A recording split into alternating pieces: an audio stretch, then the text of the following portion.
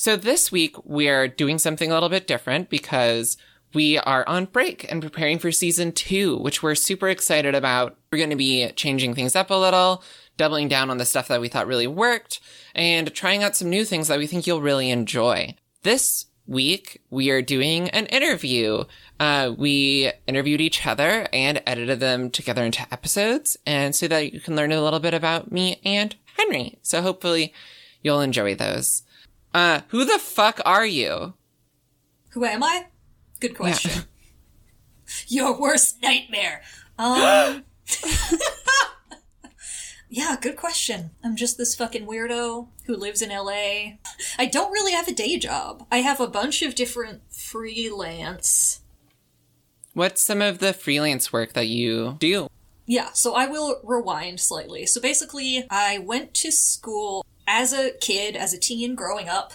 I basically had like one set of interests and one talent. Those interests were movies, usually like studio Golden Age Hollywood movies, like beginning of film to like 1960, and that one talent was writing. So I was like, I had the shittiest grades. I do not perform well in academic environments because of autism, and also just because of my learning style is very, very weird, and my brain is very weird. And if I don't understand something, namely like math, science, I cannot understand those things. It is impossible. Even English, like, even though I've always been like a really strong reader, like if something does not get my interest, I just will not focus on it, and I'll just do badly. So I was like, okay, the only way I'm going to get into college is like by writing a kick-ass essay. And NYU had like started their cinema studies department, I think like a few years earlier, I'm not sure. But I applied to that, got in, had a horrible experience. Don't go to NYU. If you're listening, just don't do it. It's not a... People get things out of it. I was not one of those people. It's basically just huge and alienating, and they just throw you... You're 18 and you're living in New York, and you don't have any money, and it's impossible to make friends because it's New York. Everybody's doing their own shit. So NYU sucked. Cinema Studies Department absolutely sucked, but that kind of like remained my interest, and I continued to watch all these movies and think about them deeply, and I was very interested in gender in the classical age. And if anyone's familiar with like any movie from the 30s, 40s, 50s, like gender roles are extremely rigid, and women are not ever really given agency. Like, there are a handful of films and obviously really strong actresses from that era, but for the most part, they are films made by men for men. And at NYU, I stumbled upon this semi-famous paper by a woman named Mary Ann Doan, who is a feminist film scholar, kind of along the lines of Laura Mulvey, who came up with female gaze, that kind of thing. And she wrote this paper being like, basically every Hollywood studio system movie transgenders the viewer, if the viewer is female, because they sort of assume that you're male. Every shot is oriented to like the male point of view. Every woman has to be framed and seen as a love interest, not ever just like a person on her own. So basically, if you're female and you're watching these movies, you're basically being forced to have a male perspective. And I found that very fascinating. And that discovery sort of led me to figuring out that I was trans, even though I'd literally been like dressing as a male since I was like 4 years old. Like, I was like wearing clip-on ties and like dressed as Groucho Marx for several Halloweens, and just like was always having like male role models and like went by male names and whatever, but I just literally did not know the word trans. And I grew up like in the town where Smith College is based, so even though there were a lot of like trans discussions or discussions about like the reality and rights of trans people around me, I was usually hearing them filtered through like a TERF voice, because there are tons of older lesbians in Northampton where I grew up, and many of them are cool, many of them are TERFs. And the people on the board of Smith College are often very TERF-leaning as well. So I came out, like, early junior year and sort of oriented my studies toward more, like, gender studies and cinema. And then when I got out of college, I got this job at this magazine called Bullet, which is no more. And it was, like, kind of an arts and culture magazine. And it sort of, like, gave me confidence in a weird way, where it was like, oh, I can actually be a writer, like I can do this, cool. And from there, I just sort of like continued to do freelance shit, and like just pitched a bunch of places and got some stuff like in the New York Times and on the New Yorker website and the Paris Review, and was doing that. And then I was in New York, and then I moved to Boston for a year, and then I moved to LA like in 2016 after I went to McDowell, and I've just been like doing freelance stuff. So currently I am a contributor for them.us, and I write some stuff for like New Now Next and like Gizmodo and lots of like random queer websites, and I have some fiction out there. And yeah, I came out, and then I was like doing all this freelance shit, and sort of like gradually I've been like finding ways to merge my two primary interests, which are being trans and being very interested in cinema, and on a more cerebral level, I suppose, like I'm very interested in the mechanics of like the very earliest cinema and sort of how cinema changed society and how it sort of like structurally changed the way that we take in images and information. Which is like, obviously, I'm not a neuroscientist, I don't really know anything about this, but like, Kuleshov effect, like that, the way that like editing can manipulate us into feeling emotions is very interesting to me, like as propaganda and also just as fiction storytelling. Yeah. So yeah, that's my day job. I'm also so unemployed all the time. I'm always just barely scraping it together, but again, writer's life, fairly normal. What's one of your favorite things you've gotten to write? I wrote this really long piece about my dad's best friend growing up, who was a gay man named George. He was like the only out gay person I kind of had in my life. And he had just sort of disappeared at a certain point and later died from, I believe, cancer. But yeah, it was just this really weird situation of like, my dad and him were best friends, and then something happened, and George sort of had to like retreat, and then like only connected back with my dad like right as he was dying. And yeah, it was just like a very sort of tragic life. But he always fascinated me because I'm like, oh, like why didn't I have any queer people in my life growing up? Like nobody in my family, no friends really, no like elders, like nothing. So I really liked writing that. I did an oral history of like the early trans internet last year, which was really interesting. What brought you to this moment in your life and your career? So I basically have been realizing that I think like once you buy however you come to this information, like once you figure out what you actually want to say, you're sort of like ready. So it's taken me a quite long time to figure out concisely what I've wanted to say, and I realized that's because, like, for the majority of my history on this earth, the culture has not quite been where I am. And I think for queer people that's pretty common, because it's like, wait a minute, but I'm queer and I'm a human being. Or like, but I have a vagina and I'm a human being. And culture is like, excuse me, you silly idiot. No, like, I think I just like from a very early age, and basically like as a little kid, I would sort of like situate my transness within like a rebellion against what I saw as like femininity, even though it was like very bad politics, but I was like a little kid. And I was just basically like, girls can't do anything. I don't want to be a girl. I want to be able to have a career and a relationship. Like I basically thought that like no options were available to me if I was a woman. And I now realize that that's because like I just was not that. Like, of course I couldn't see a future because I'm not that person. But as a kid, I was just like, no, like boys are cool and meh.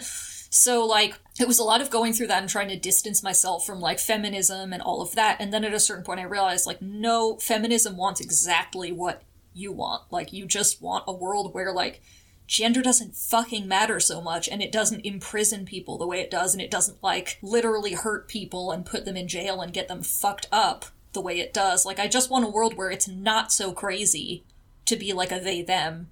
And, like, when I came out in, like, 2009, and I like told my parents and my friends and like used they them pronouns, like everyone fucking laughed at me. They were like, what are you talking about? Like that's crazy. And now like 10 years later, that's like the norm. So I think it's been a lot of just like delayed progress, and I've sort of been waiting for this moment where the culture is sort of like ready to hear stuff. And I think that means that I'm now ready to be like, yeah, I just want to talk about like how transness is fucking pervasive in every culture. Like, it exists. It's a huge, like, important part of history and part of culture and part of, like, everything that we think about and understand in terms of history and in terms of culture. Like, trans people are integral and important and fascinating, and trans stories are literally everywhere.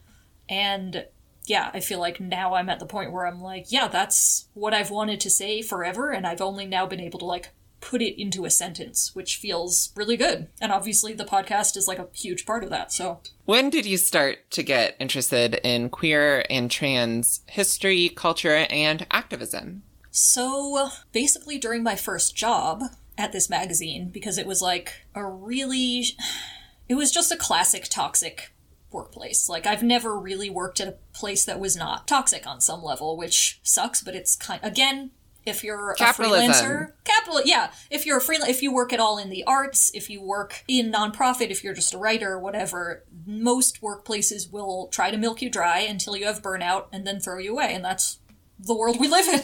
So yeah, this workplace sucked, and I was way the only trans person there. And like, for most of my life, I've been the only trans person in any given environment, like, until recently, essentially, where it's like, I'm the only trans person in the workplace, so, like, nobody fucking knows how to address me. Or, like, I'm, like, the only person who will stand up to, like, other toxic gay people. Like, at this magazine was, like, mainly gay men, like, cis gay men, and, like, cis straight women.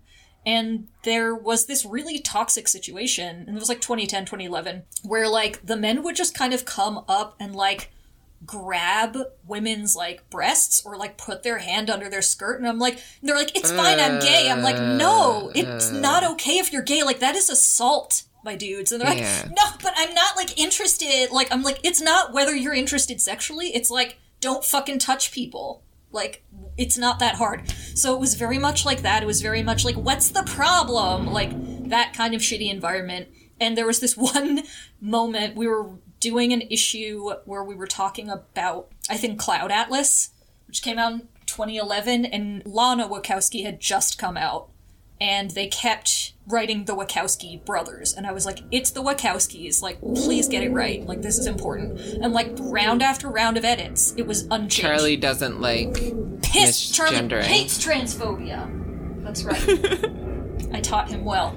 Yeah, I was like, round after round, I'm like, really? Like, who's fucking with me? And I just, like, lost it. I was like, who the fuck is this? And they're just like, we just didn't see your edit. I was like, it's been around 7 times. Like, why? What is... And, like, that same issue, we did, like, a huge spread on, like, who's that awful Harmony Korine, who, like, had just done that stupid James Franco movie where it was just, like, seemed like the most, like, rapey, exploitative movie ever. And I was just like, I fucking hate this culture. So, like, why, if this is what it is to, like, work in magazines, and also, like, it was a culture where, like, they would just be photoshopping models and, like, talking about these women, be like, she's too fat, like, take that off, like, make her boobs big. Like, it was that kind of environment where you're just listening to, like, women's bodies being discussed in the most brutal, disgusting ways, and you're just like, fuck this. So that sort of, like, galvanized me to, like, not only, like, sort of, like, start to push people with my queerness, but also, like, become, like, radically feminist, because I was just like, this is fucking disgusting, and, like, all you people are the problem. And again, like, only now the culture has, like, decided that, like, rape is bad, sort of. Like,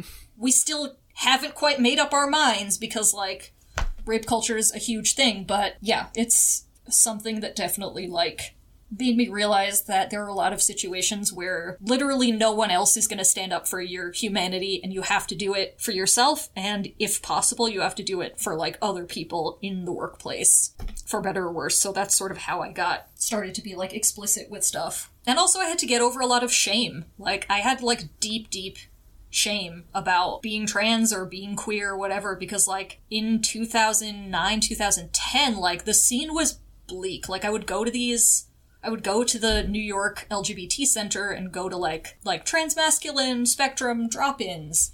And it was like, I couldn't really like understand where I fit in this community because it was like everyone dressed a certain way and had short hair and they all had like a long-term girlfriend and they were all attracted to women. I was just like, well, I don't even belong here then because like I'm just a weirdo freak who like doesn't seem to like fit in this place with these people. And then I sort of like got over that and just like grew up and stopped having so much shame, and that also made me able to like write about my shit and talk about it. And yes, one thing that reminded me of is because I don't know when this will come out. This might come out next week. But I just spent, in the now time, I just spent the last week at Ava's, and we've been watching a lot of RuPaul's Drag Race, which I have such complicated feelings about that show. It's a complicated show. I don't have complicated feelings about that show for the most part. I actually think that show is pretty great. I have complicated feelings about RuPaul. RuPaul himself, and I have yes. complicated feelings about the limited perception of drag. But one thing I've been thinking about a lot this week is how not varied gender variance was 10 years ago, because that show came out in like 2009. Yes. And there were, first of all, there's always been trans and non-binary people involved in drag. But if you just look at RuPaul's Drag Race, until this last season, Yeah. there's not been trans representation. There's been people who were able to come out later. But that show has like the most narrow depiction of gender variance. It's like, yep, there's women and men and drag queens, and all of our drag queens are basically the same gender, and that's just really upsetting. Right. Gottmik, though, is amazing, obsessed, love it. And then Gigi Gottmik. Yeah. Oh, okay. But that's like this most recent season, and then Gigi Good from the last season is great. And then there's all the other people who inevitably will come out later, or who came out over the years. Like Peppermint. I feel like Peppermint was out. And like Carmen Carrera. Gottmik's the first openly trans performer while they were on the show. Right. And Anywho, now we're way off topic. We should talk about that on the podcast, though. We'll do when this season's over, we'll do a Gottmik episode of the podcast. That'd be amazing. There was such little variance in representation in queer spaces. Or even like Sugarland, which was my go-to Brooklyn trash bar and had like some of the wildest queers I saw at that time, was also like 5 nights out of the week, just a bunch of like cis gays all wearing the same shirt. Yeah, and that was like a very big component also of like when I like was entering the workforce in New York, like at this magazine, everybody wanted to go to this club called The Box, where literally like you would go and like just see someone like fuck themselves with a dildo, which like is great. But like personally, I'm kind of like, I'm looking for something a little bit more. Like I'm not, like that doesn't shock me or like really sound that interesting to me. Like I'd love something more like connected or what, like, it was just still very like shock and awe, and like things have changed quite a lot. Were you with me did you go to a drag show with me at Sugarland ever? I think so, actually. Were you there at the time where they like recited the poetry and like tore apart their garbage dresses? Yes, and like I think so. Spread blood on stuff? Because I think about that a lot. That was like very formative in me, as like, wow, this is queer. Like everything else I've seen in this gay bar. Right. Suddenly I'm like, that's normal. What I just saw here was queer. And I just go to that a lot. Moving on, because I'm terrible at interviewing. You're doing an excellent job. How has queer and transness affected your work and the projects you choose to do? Well, it affects a lot of my work because I write for like largely queer publications and usually have to like craft queer pitches. And like for a long time I was editing this like gay newspaper for LA, and I've like worked at this queer men's magazine, and like everywhere I go there are queer people at work, essentially. Not usually trans people, but always like queer people. And it's just sort of like what's on my radar, I guess. And like especially with trans stuff, it's like literally playing fucking whack-a-mole, because every day there's a new bullshit bill that's like, kill trans kids! Like literally every fucking day in some state in this country there's another like truly dastardly bill that like Concerned Parents of America, like there's just always like before I left for the holidays, there was this fucking billboard for Irreversible Damage on Sunset, like in front of the children's hospital. And it was just like, okay, well, now we have to get this shit taken down, but it's just gonna pop up in some, like, it's just like the day-to-day, like, dealing with, and like, every time I, like, do my contributor job at them, it's like, oh, like, good morning, here are 2 trans women who were brutally murdered. Can you write about them? And I'm just like, ugh. Like, it's just everywhere, it's every day, so it's kind of like, at this point, like, it's, yeah, like, that's the stuff that's on my radar, because it's like, national fucking news doesn't seem to care. Yeah, it's like, very much up to us to, like, be aware of this shit, and that sucks, because the burden shouldn't be on us, but for better or worse, it is. What are some books and shows that shaped you as a kiddo? So, definitely, like, every Howard Ashman Disney Renaissance movie, as we've already discussed. Fully obsessed with Ursula, fully obsessed with Jafar, just every queer-coded villain, which is every Disney villain. I had a thing as a kid where, although I didn't have the words for these things, I instantly knew which character in a movie was, like, the character that I could relate to. So, like, basically what we're doing, like, in Singin' in the Rain, like, Donald O'Connor's character, who's literally, like, doing a backflip up a wall and dancing with a mannequin, I'm like, that man is queer! That man is a flaming homosexual, and I want to be just like, even if it was like a Hollywood movie, or like a cartoon, or a musical, there's always like a sidekick character that I could identify that I was like, that's me. That's my guy.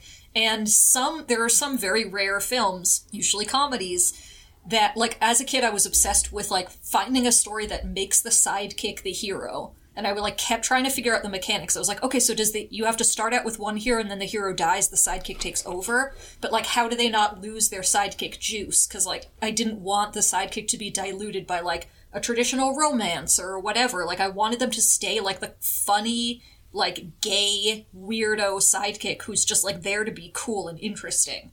And I thought it's, like, a very hard question still.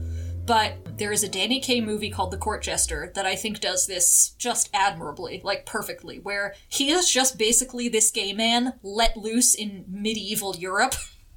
And it's like a, like, imposter comedy where he has to pretend to be somebody else, and then they have, like, which I fucking love those movies, like, cannot get enough. Any body swap, identity swap shit was always, like, I was there. So that movie... the movie of A Funny Thing Happened on the Way to the Forum, which is a musical that I just adore so much. And the movie is highly problematic on several levels, but Zero Mostel, the actor who played Pseudolus, also originated the role of Tevye in Fiddler on the Roof on Broadway. Like, I saw that man, and I was just like, that is what I want to be. Like, I want to be that, like, large, like, big... like, visibly Jewish, like, can do crazy fucking sounds with his voice, man, who, like, surpasses gender. Like, to me, like, certain people surpassed the limits of traditional masculinity and femininity, and I was always just like, you and me. It's you and me. So, like, those things... So, yeah, it's usually a sidekick or a villain or, like, a quirky whatever, but then sometimes you have, like... a musical where it's just this goofy dude kind of walking you through the things he wants, and, like, in Forum, he just wants freedom. Like, all he wants is to not be a literal slave anymore, and that is his goal. And, like, in The Court Jester, he just kind of wants to get out of harm's way, but he can't. And there are many movies like this, and I love them all. And they just gave me the sense of, like, you can find freedom from the trappings of gender, and, like, it's actually not as hard as society makes it out to be. Like, you can achieve that for yourself and find it in media. So yeah, those are, like, 2 texts that I keep returning to. Also, like, Arthurian legends and, like, epic poems. Like, books about, like, sort of... books about male bonding, which, like, the Arthurian legend to me is 100% that. Like, about, like, very sweet, kind, masculine society. As opposed to, like, violent... I mean, they are violent, because they're knights, they kill people. But, yeah. That stuff I love. I mean, I have a really off-topic question I want to ask, but I'm not going to ask it. Oh, no, go for it. Have you seen the trailer for The Green Knight yet, on the topic of Arthurian legends? No. Wait, a new version? Yeah, they're adapting. It's like an A24 Ooh. thing, which makes me wonder if they're going to change the ending, because the ending of that doesn't line up with like an Ari Aster style horrible psychological traumatizing thing. But but yeah, they're making it. It looks like it's going to be really good. It's David Lowery is directing it, and Dev Patel is starring it in it as a Gawain. Yeah. Sick. Oh, yeah, it looks really. The trailer looks really amazing. Nice. That's so off topic, but we're leaving it in because I'm gonna take a similar approach on editing this. Is he? Yeah, I love him. I think he's a fascinating character. I hate Lancelot. I think he's so obnoxious and shitty, and a fuckboy. But Gawain, love him, and all Gawain's brothers I also love because they're fantastic. I think my favorite Knight of the Round Table is probably one of so in like the Welsh Arthurian legends, there's like 3 Guineveres. I'm not sure if that's in like the more English ones, but there's 3 Guineveres, and one of their dads is just like this very like big knight guy. He's basically from like the other world, the like Fey world. Anywho, what is your ultimate goal in life? I think it is to, at this point in time, just basic stability. And, like, I just literally, like, 2019 was such a shit show because, like, my friend died and I had a breakdown and I moved back home with my parents and then I got back to LA and COVID started. And then it was just, like, unemployment and depression for months and months. And now I'm just like, you know what? All I want is just to feel, like, rooted and feel stable. And that is an achievable goal. So right now, like... Yeah. That's what I'm heading toward. I'm like, yeah, let's get some nice, like, normal, not feeling like you're always about to be, like, evicted or, like, you know, like, broke or, like, yeah. The absence of those worries would be nice. Yeah, I want that for you. It'll happen someday. Are there listener shareable things that you do to keep rooted that are like helping you move towards those goals? You can also just be like, I don't want to talk about that. Well, yeah, actually, I find that this is obviously not the case for everyone, but personally, I really am a big fan of routine. Routine really, really, I find helpful. I know for a lot of people it's stifling and it doesn't work for them, but personally, like, once I realize that I need to know how every hour of the day is filled, makes me actually, like, a much healthier and productive person. And, like, even I enjoy reading, but I will not do it on my own unless I, like, force myself. So I'm like, you have to read for an hour every day. You have to put your phone in another room and just do it. And, like, that kind of stuff. Or just, like, sitting and, like, listening to music without any compulsion to, like, be productive. Like, I'm trying to sort of create a separation between, like, you need to be productive and, like, you can just, like, enjoy life and take in art, because I think for a long time,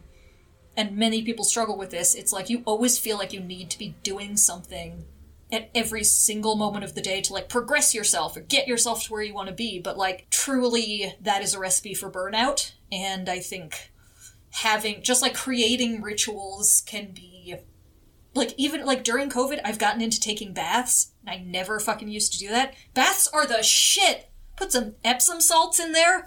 Forget it. It's amazing. Like, no one told me that baths were great. So yeah, I recommend baths. And I recommend, like, if you get one of those things that, like, props, like, holds a book, so you can read in the bath, and you can also put, like, your vapes down in one compartment and, like, a bag of Doritos. Yeah. Full on snacks in the bath. It's amazing. Love me a bath snack. Bath snacks. The best. Bath wine? Forget it. So good. Forget it. The best. What's your favorite bath snack? My favorite lately? I really enjoy Ruffles jalapeno ranch chips. I'm a chip connoisseur. Those are... Oh, yeah? Yeah. But my favorite, actually, are the all-dressed variety, which they don't always sell. I don't know why. Because they're the best flavor. I love them. And I think they're originally Canadian. Yeah, I think that's a regional thing. I think they have it in, like, Canada and the Northeast. I don't think Americans like it very much. We don't, except for me. This American fucking loves it. And every day I'm like, oh my god, are they gonna have the chips that I need at the store? And they never do. But jalapeno ranch is really good. I recommend dipping it in salsa. also in the bath, whilst in the bath. I have like 10 things going while I'm in the bath, but it's so good. That's very good. Now I know what I'm doing tonight. Yes. Eating chips in the bath. Bath snacks. Yes. What are some of your favorite Twitter accounts / people you follow, or like YouTube, TikTok, Instagrams, and why?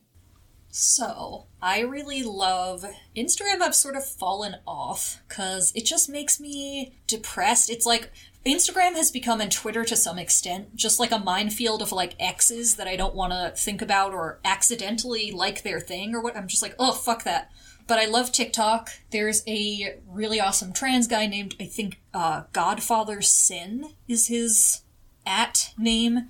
And he's really fucking cool. There are like 1 million people on TikTok. On YouTube, I really love Hiram. I love the skincare YouTubers so much. I love Hiram. He lives in Hawaii. He's like the sweetest little twink, and he gives great skincare advice. And James Welsh, who has a twin, Robert Welsh, and the two of them have a joint channel called the Welsh Twins, and just to hear the two of them laugh in sync, like they have the same exact laugh. They're these two gay twin brothers from England, and they just make my heart warm with happiness. Like, they're just wonderful. And I really like the stupid, like, Vogue videos that are like, go to bed with me. Like, I love, like, celebrity skincare and, like, celebrity what I eat in a day, even though they all lie because they all clearly have eating disorders and they don't eat things in a day. But they're like, I have a blueberry! I love that shit. But yeah, and Twitter, who do I like? I really like Patty Harrison on Twitter. Cher is a must. Just for affirmations. Cher is an amazing account. I really like every time Albert Brooks tweets, even though it's like once in a blue fucking moon. Rob Reiner's tweets are great. They are classic boomer tweets. And just heartwarming. He's just like, President Trump should be in jail. And I'm like, yes, Rob! Absolutely! Like, understatement of the century, but it's still like, Rob Reiner is out here, you know, saying what needs to be said. So yeah, those are my people. Oh, and what about, on TikTok, there is an account called What About Bunny, and this dog talks using, like, I've buttons seen these. They're creepy. It is. I love it, because this dog can now understand what tenses are. Like, he speaks in the past. He's like, rope was here, now not. And I'm just like, fucking genius. I love the talking dogs. I love them so much. That's the devil. I don't approve of this.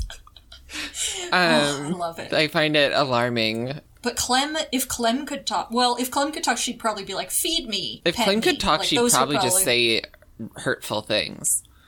Oh, it's you again. Yeah, Charlie, she would just nag me. Well. I feel like she nags me with attention, because she, like she'll sit, like, exactly out of my reach, but, like, in the same room as me. She'll, like, follow me and then be like, I don't want you to touch me. I think you're gross. But then clearly wanting my attention. Yeah. Yeah, Charlie will just, like, he'll just, like, rest a part of his butt on my knee or something. But then if I try to pet him, he's like, oh no. I'm like, okay, sure, I'll be your butt rest if that's what you need. But yeah. Rest that butt. While we're talking about Charlie, describe a day in the life of Charlie, because that's, like, one of the questions. Henry wrote all of the interview questions for these episodes and did a really good job, and I get to cheat and just read the ones I think are interesting. Hell yeah. So a day in the life of Charlie, basically, Can you start by just describing Charlie, because a lot of our listeners don't know what he looks like. So Charlie is like he's like a small, I'm pretty sure, he's definitely a terrier. He has, like, the Jack Russell coloring where, like, he has brown ears and, like, white gold everywhere else. He's pretty small. He can, like, fit in my lap. He basically looks like, if you're familiar with the film Lady and the Tramp, he's basically the Tramp, but, like, slightly different. But that's also his personality. He's got big, bushy eyebrows as well. And sometimes when he drinks water, he gets, like, a Hitler mustache, which I find hilarious. But... It just looks like he's wearing, like, a...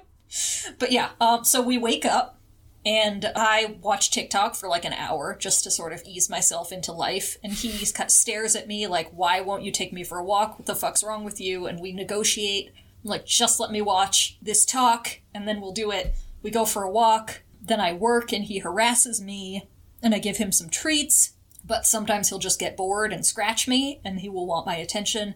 And then at like 4 or 5 or whatever, I will have my first like blunt of the day, and that's when he knows it's time for his treat as well. I get my blunt, he gets his frozen Kong full of turkey. And then like I read for an hour, we go out for another walk, we come back, he has Zoomies usually, and then we like watch TV and chill. Yeah, that's pretty much a day in the life. Sometimes we go to the park where he harasses other dogs and like Good. tries to eat the food off of nice people who are just trying to have a nice picnic, and he will just not. And I have to chase after him with a spray bottle to get him to leave the people alone.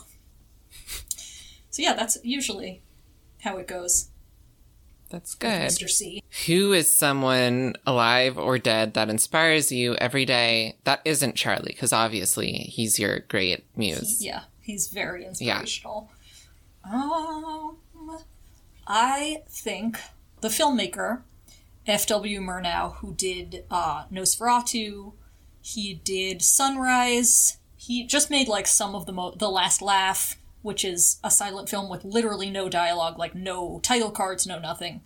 And he was someone who really he was really responsible for creating like a beautiful like expressionist cinema and like tricks that we use to this day, and just like ways to create this atmosphere using film and using just like basic like nitrate stock and double exposure tricks and things like that.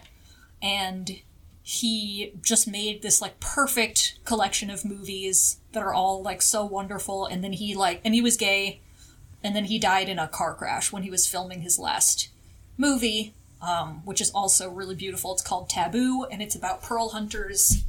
And yeah, he really inspires me. And also the writer Somerset Maugham, who is one of my favorite writers of all time. And he most famous of Human Bondage, which is a really insane fucked up book that I adore. But to me, he is like one of the most empathetic writers, in that also flamingly gay person with a fascinating life. But basically his specialty was like writing women characters, and, you know, like maybe not the most convincing for today, but he like wrote The Letter, which is like a great Bette Davis film, and like wrote sort of like stories and plays and movies about women and sort of centering women, and often about like sexual assault and rape, and sort of trying to challenge the idea of like she was asking or whatever. Like he basically was in this interesting position because he was like a British colonialist, and a lot of his stories are set in like India, and like he was like a spy during World War II, and like a lot of his stories seem like they're like pro-colonialist, but there's always like a slight twist that's kind of like, we should not fucking be here. And I find that like a very interesting thing for like a 30s writer to focus on. And like he does it with gender as well. He's kind of like, why do we have these rules for some people and not for others? And like to me, just like to live in that era and write about those questions is astounding and wonderful. And yeah, I love him. Name one piece of history that you think everyone should know about, but that few do.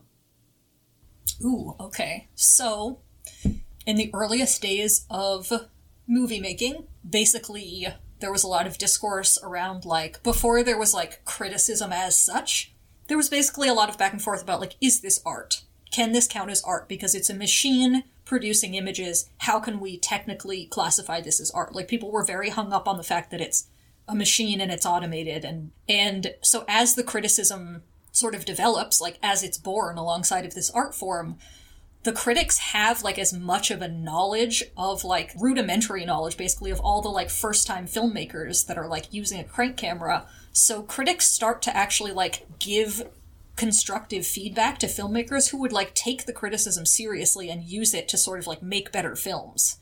Which I think is really fucking interesting, and also, like, completely different to how we think about criticism today, where it's, like, this combative, shitty, like, these, like, mean people who you, like, are impossible to please, and, like, they're picking on artists. It's, like, it doesn't have to be like that. Criticism actually is supposed to, like, go hand in hand with the progress of the art form and help it develop, as all criticism, like, that's the form. But since we don't really have, like, that, we don't take that approach to criticism anymore, and to me it's really sad, and I feel like it's just interesting to look at, like, earlier art forms and how criticism has actually shaped them and helped them, like, progress, rather than saying, like, oh, this isn't a real thing and you're just shitting on other people's work and it's whatever. So, related to that, one thing I enjoy doing sometimes is reading Roger Ebert reviews of old movies. I'm not sure if this is the thing you do too, but it seems like maybe you would enjoy it. Recently, I saw one for Josie and the Pussycats, which I rewatched, and is actually a super brilliant piece of, like, satire and commentary on, like, capitalism.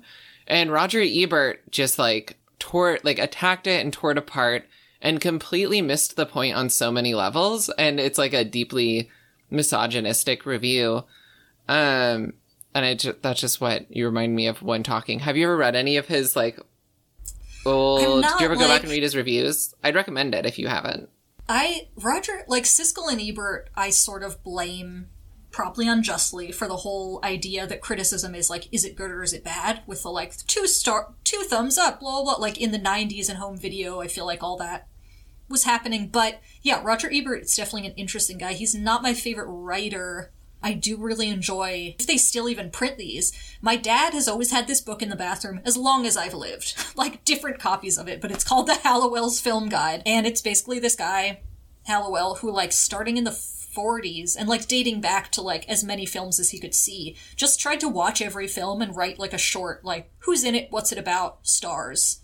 And that has been, like, a very helpful guide for me just in, like, getting interested in new movies, or, like, you should check this out if you like weird, like, gender stuff, or, like, strong female lead, or, like, whatever. Like, I find those things helpful. But in terms of, like, past criticism, I really stopped being impressed with people around the mid-70s. Like, it stopped, for me, I draw the line at, like, Walter Kerr, Kenneth Tynan, to me, like, and obviously Pauline Kael. Like, that's, after Pauline Kael, like, there's not anybody I'm that psyched about. Because, again, criticism seems to take this turn where it's more oriented to, like, so is it a good movie? Should I see it? Rather than, like, here's what this movie is. Here's what's interesting about it. Maybe some shortcomings, but, like, make up your own mind. I'm not here to tell you how to think, which is the criticism that I love. And just criticism that's, like, beautiful writing, not oriented to even, like, you know, tell someone whether or not they should see something. How do you find media? Because you have, like, a pretty esoteric taste, and it's also, like, pretty eclectic. You tend to like stuff from, like, a certain era, but then you constantly are pulling out references to stuff that, like, I have a weird deep vault of stuff, and I'm like, I don't even know that one.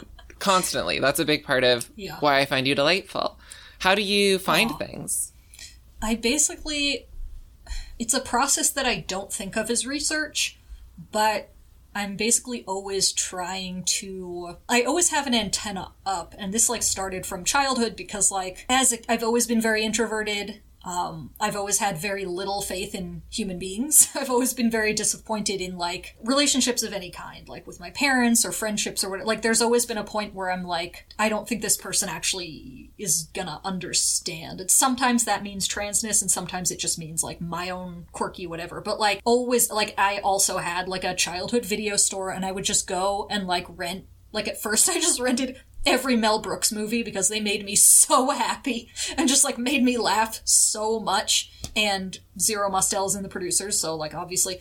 But yeah, I would just, like, look at, like, the covers of things that I found interesting. Like, when you'd have the VHS cover, I'd be like, oh, that looks really cool. Like, that's interesting key art. Or, like, oh, I really like that director. And then I started to search by director and, like, just see as much as I could of a certain actor or director's work. And that has led into, like, I don't see a lot of modern stuff unless it really sounds like it's gonna be something that I will like, which is, like, once in a blue moon. Like, usually there's one release a year that I'm interested in, and it's usually, like, a British thing that, like, 4 people see, and I'm just like, this film is heaven! Like, but yeah, I'm just, like, always kind of looking for stuff. I'm always on, like, film Twitter. I'm always, like, there are a couple of accounts that I, like, film noir accounts that are like, check out this weird, like, little scene movie if you can. Like, I'm always interested in those things, because in my experience, like, the truly interesting work that you're gonna find is not, like, especially if you're looking in the past. It's not going to be like Wizard of Oz or Gone with the Wind. It's going to be like that weird 30s movie where that's an all-female cast and it's just about, like, women at war. Or, like, this weird 40s movie that's kind of about, like, what happens when, like, the women who go and get jobs during World War II, their husbands come back and they have to, like, be housewives again. Like, those sort of issues that usually have something to do with gender and history, and it sort of gives you, like, a bird's eye view into, like, the propaganda of the moment, which I just find really interesting, because, like, most pre-60s cinema is gender propaganda. For better, it's telling you how to be a man or how to be a woman. And it's like, if you can get past the grossness of that, it's fascinating territory to mine. If you could be a Downton Abbey character, who would you be and why? Ooh, okay. Let me see. Oh man, that's hard. You know what? Hugh Bonneville. Because he's a good dad. He's a, solid dad. He's not an asshole that I can recall. He's generally like a pretty understanding guy. Some questionable stuff in a few of the seasons, but yeah. But generally a nice dad, just a aristocrat, which has its issues. Right. If you could have a mythical creature for a roommate, what would you want for your roommate? I would want a manticore, because I think lions are very cool as long as they don't eat me. And it's like a winged bird lion. It's I think a dragon and a lion, which is fucking great. I would just ask them questions all day. I would be like the worst, like, transphobic, like, so what's it like to be a manticore? Like, I would be so obnoxious, but I would really want to live with a manticore, because they're What are the downsides of that? Do they have scorpion tails? Yes, they can sting. They have, like, dragon claws and scorpion tails. Yeah, and what are the downsides to a manticore roommate? It could maul me in the night. That's always a possibility. That's true of every roommate, technically. You're right. Yeah, just, that's always a risk you run. Like, I feel like it would be, it would always have employment. I would never have to worry about rent, because, like, who's not gonna hire a fucking manticore? Like, who doesn't need a manticore for their business? Best, like, mascot. Maybe not him. That's a good answer. Charlie. Him and Charlie might spar, but would work it out. That's fair. What does scorpion taste like? Do you think it tastes like lobster? Ooh, good. I bet. I feel like there's probably not less a lot of seafoody meat. though, because it's like a land bug. Right. Yeah, it is like but there's not like a lot of meat. I don't think in the. I mean, there's not a lot of meat on a shrimp. True. That's true. But, like, a lobster has, like, the chunky... It's, like, the tail... Yeah, it's got that big tail. Yeah. And the claws. Scorpion. I'm sure people... People eat them. People eat I just haven't. I would like to. Are there weird bugs you'd like to eat? I have eaten weird bugs. My friend is really into eating bugs. And she spends time in Mexico and really loves Mexico. And she will bring back a bag of, like, grasshoppers. And they're good. I've had, like, grasshopper flour before and stuff. Oh, and that was interesting. It's good for, like cookies. And that was nice. Yeah. It's kind of nutty. It's basically just like a crunchy snack. They're good. Crunchy snack. Do you know that giant grasshopper thing from, like, I think it's from, like, New Zealand? Maybe it's Tasmania. Somewhere in, like, the Australia region. But it's huge. And I've always wanted to eat one of those because they're just big, and that makes me want to eat it for some reason. Yeah, I mean, like, a grasshopper is very cool, or crickets, rather. No, crickets are what she brought home. But grasshoppers and praying mantises, they're things where I'm like, they're very cool when I see them in the wild. Thinking about them being large would terrify the shit. Like, a large praying mantis would horrify me. That's scary. But they are so cool. A small cool. praying mantis is actually kind of frightening. They have knife hands. But they're so cool. There was a praying mantis outside my apartment at one point, in my last apartment here. And I just, like, sat on the stoop and looked at it. I was just like, my friend, you're cool. I'm glad you're... buds. We're bug buds. Bug buds, exactly. There were also a lot of hummingbirds at that apartment. I really appreciate... I need to just get a hummingbird feeder. The fuck is my problem? Do people eat hummingbirds? I hope not. Because how would you catch one, first of all? Secondly, they're majestic and wonderful. That's true, yeah.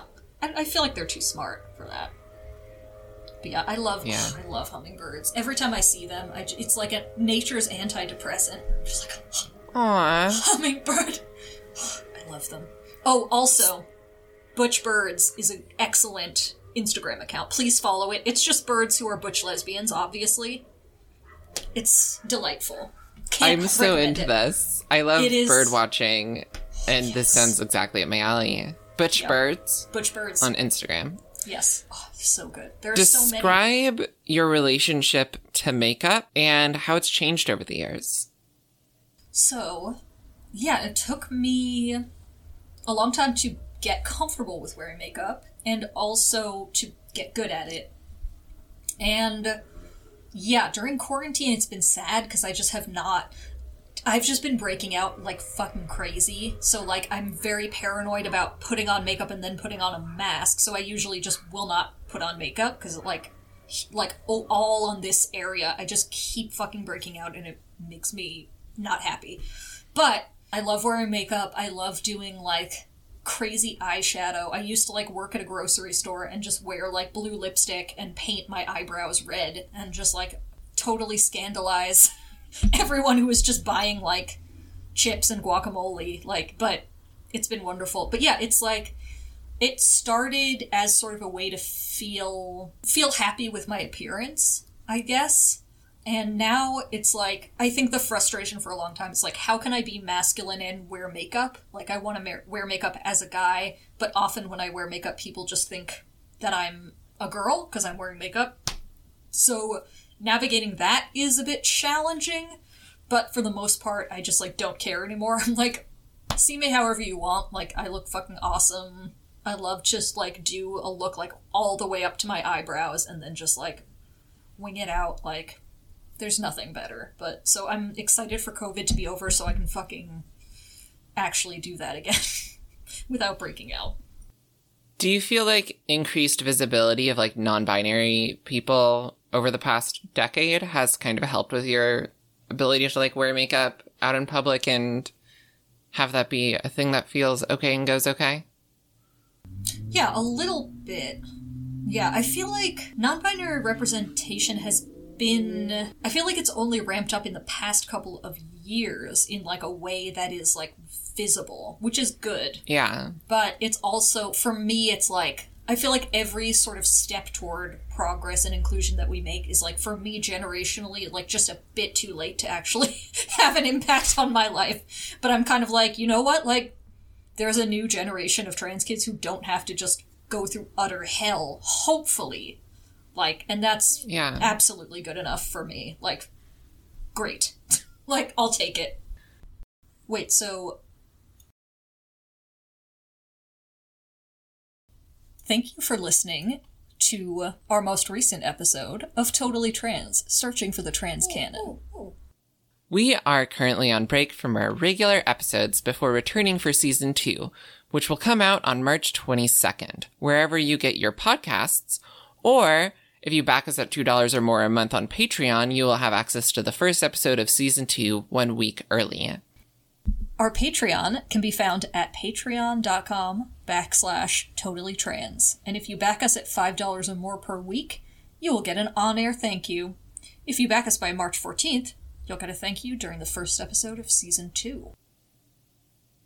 We also have a TeePublic store that you can find by just looking up Totally Trans on TeePublic. Please subscribe wherever you get your podcasts so you never miss an episode. And rate and review us on Apple Podcasts because we live in a cyberpunk nightmare oligopoly. Join us next season for new episodes, new guests, and new characters.